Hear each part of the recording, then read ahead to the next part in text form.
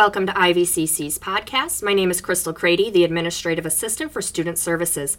Today's podcast is about one student's journey as an adult student working towards her nursing degree. Today, Shelly Turando, first-year nursing student, is here with me. Thank you for joining me, Shelly. Well, thanks for having me, Crystal. I'm excited to share my experiences with you. Why don't you start out with telling me a little bit about yourself? Well, I'm actually an older student. I'm going to be 49 in August. I have been going part-time for 4 years now, and I'm excited that I'm in my second semester of my first year of my nursing school career. I decided after putting things off, raising kids and working, that I was finally going to pursue my higher education. So I'm pretty excited. It's crazy, but I'm excited and happy to be able to move forward with this. Wonderful. So you said you started with us 4 years ago. You were working on nursing prereqs at that time. How quickly did you work through those? Were you a full-time student, or how did that go?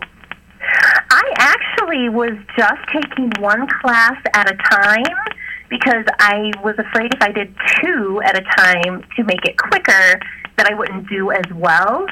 And previously in my life, I had no science background at all.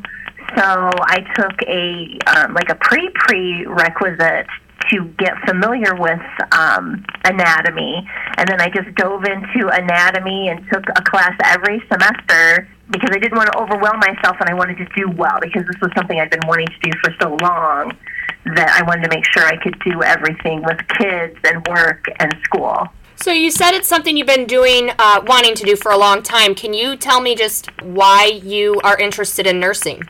It's funny you asked that, because when I was a kid, I had said for a little while I wanted to be a nurse, but I never thought I was smart enough.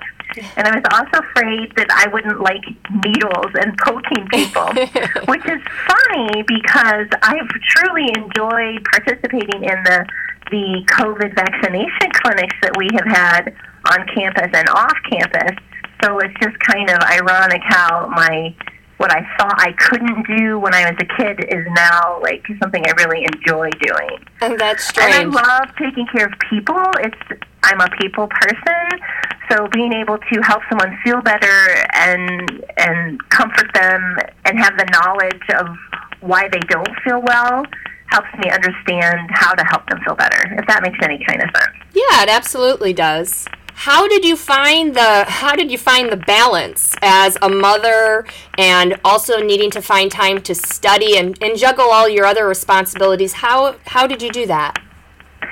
It's hard, but I study when they're studying or when they're at school. I work at night mostly, so I study during the day, weekends, and then after they would go to bed. And sometimes I would even, be up late or up early, but it's a determination that I have. So if I'm a little more tired, then I know that there's an end result. It's so true. But what are some of the challenges, other than, trying to go to school, being a mom, and finding time to study? What are some other challenges that you've faced along the way? Well, some of it's financial. I had to take a semester off because I couldn't afford to. Yeah. And then, especially right now during COVID, it's been a unique experience because I got my CNA. I did that at the very beginning of the COVID shutdown.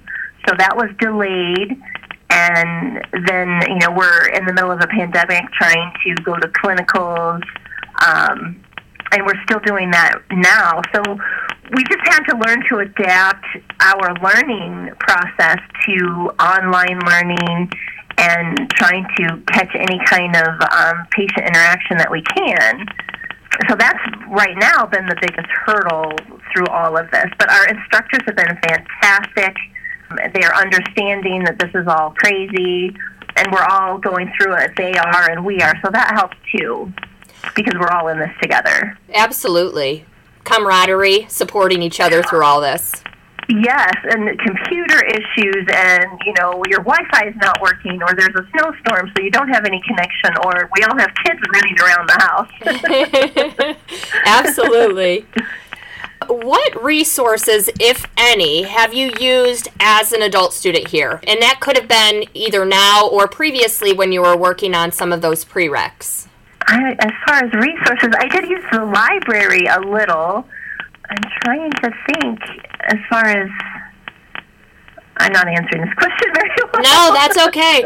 So some of the resources that we have for students would be like peer tutoring, like you mentioned, the library, the Learning Commons, just in general to help with technology issues.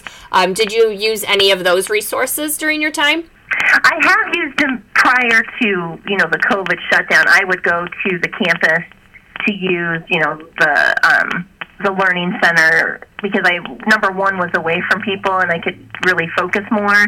And all of the computers that we have available and the resources technologically there.